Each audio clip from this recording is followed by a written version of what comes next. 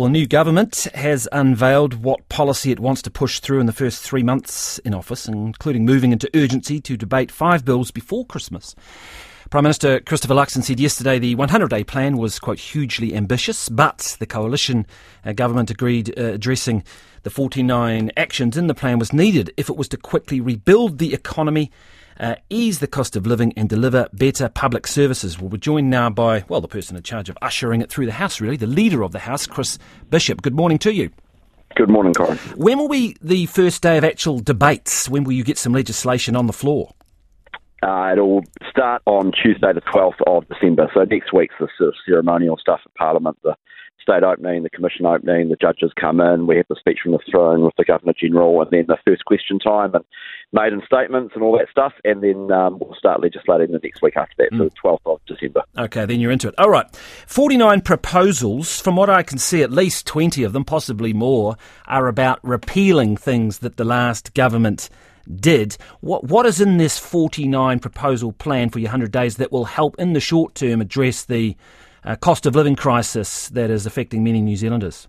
Well, if you're buying a ute, for example, the repeal of the ute tax will mean it'll be cheaper to buy a ute after the 31st of December this year, because we're getting rid of that and repealing the clean car discount scheme as well, which meant that people who bought Teslas got free money, and people who paid... Well, people buying utes probably aren't doing it that tough, are they?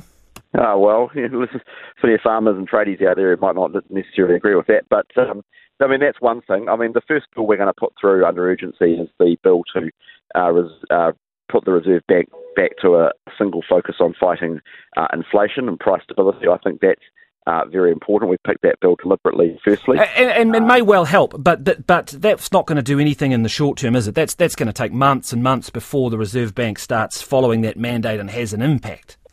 That's right. But you can't do everything straight away, and obviously Nicola Willis has indicated that there's going to be a mini budget before Christmas, and we're going to start laying out the state of the government books and start getting some fiscal discipline back into the government as well. And a lot of the things we're going to do straight away are things that are necessary, that the last government ran through, that we disagree with, that we want to immediately say and legislate to stop. So one thing, for example, is the fair pay agreements. All three parties campaigned on that. We have a mandate to repeal that. We're going to do that. We are also going to stop work on stupid projects like Lake Onslow, for example, and other things like that.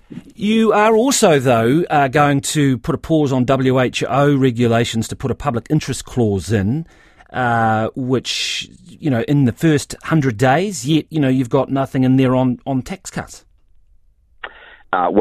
We committed to our tax package, and you'll see further details about that from Nicola Willis in due course. The issue with the WHO is that, not an expert on this, but as I understand it, something has to be lodged with the WHO by the 1st of December, so that's literally in a day or so's time, and that's of particular interest to New Zealand First, and so we've agreed to do that very, very quickly. But there is actually a deadline for the international negotiations on that. Okay, here's the thing I don't quite understand about what we've heard over the last few days. A lot of talk about economic vandalism, the state of the books, big surprises, really tight finances.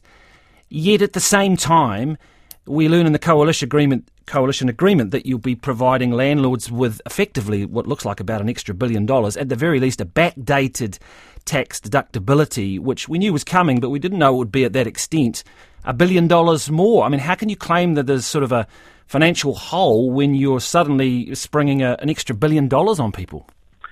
Well, Nicola Willis, as Minister of Finance, is working through that, and she'll be making announcements and taking advice on that in due course.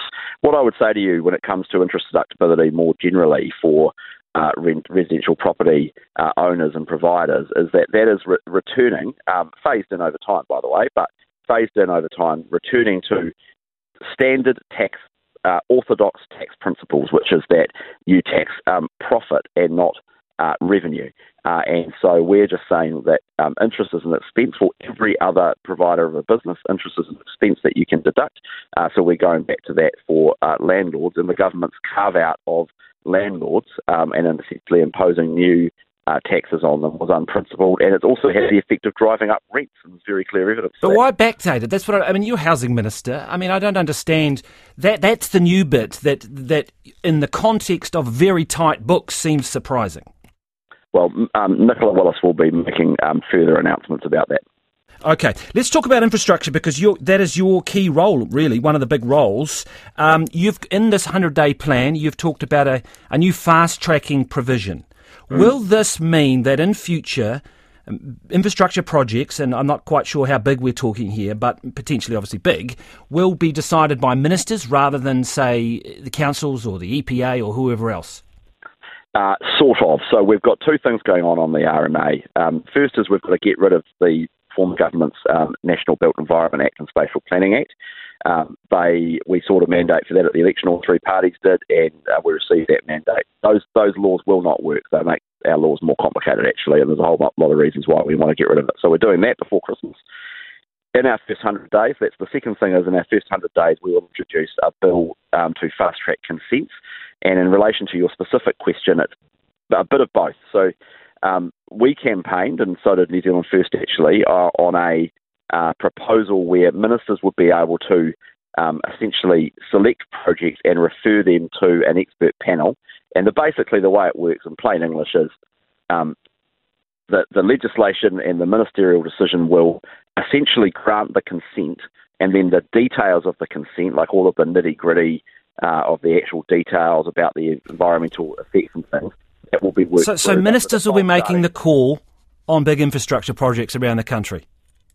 Yes, that's what we campaigned on. And actually, the last government, to be fair to them, actually legislated for 13 projects almost directly during the COVID process. So there is precedent for this already. Sure. We're just going to make it a more expansionary... Will the public still have plenty of opportunity to have a say? Will people be able to make objections? Will there be safeguards for the environment?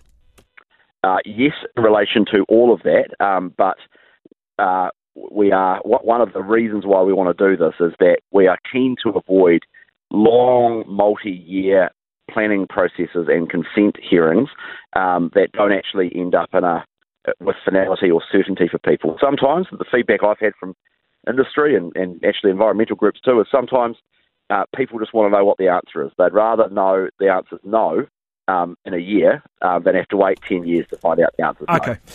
The other aspect is the new fund, the what are we calling it now? The Regional Infrastructure Fund, which is similar to the Provincial Growth Fund. How will decisions be made for that? Will Shane Jones, for example, be part of the decision making?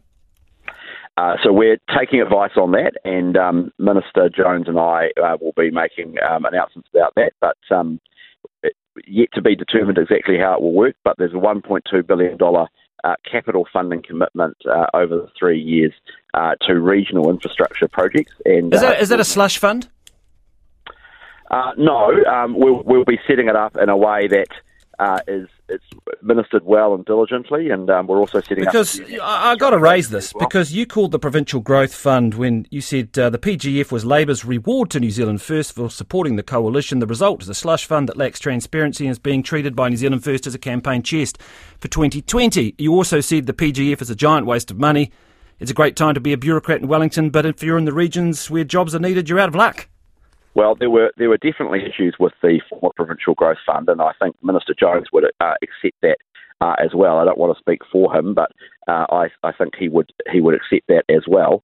We're interested in setting up a regional infrastructure fund, and actually one of the good things the Provincial Growth Fund did was spend capital money in the regions on projects that would perhaps otherwise have missed out on funding. But you're telling us, you're telling us that it's not that it's different somehow. I mean, are we supposed to believe that it's going to be different and it's going to be administered different? It's going to be different, and you'll see in due course exactly why, Corin. It's literally day 3. So let's just get our feet under the desk and get started on that, but we're going to make that different. It's going to be a great fun, and I'm looking forward to working with Shane Jones on it. All right, very good. That is the Infrastructure Minister, the Housing Minister, and the Minister, the Leader of the House, Chris Bishop.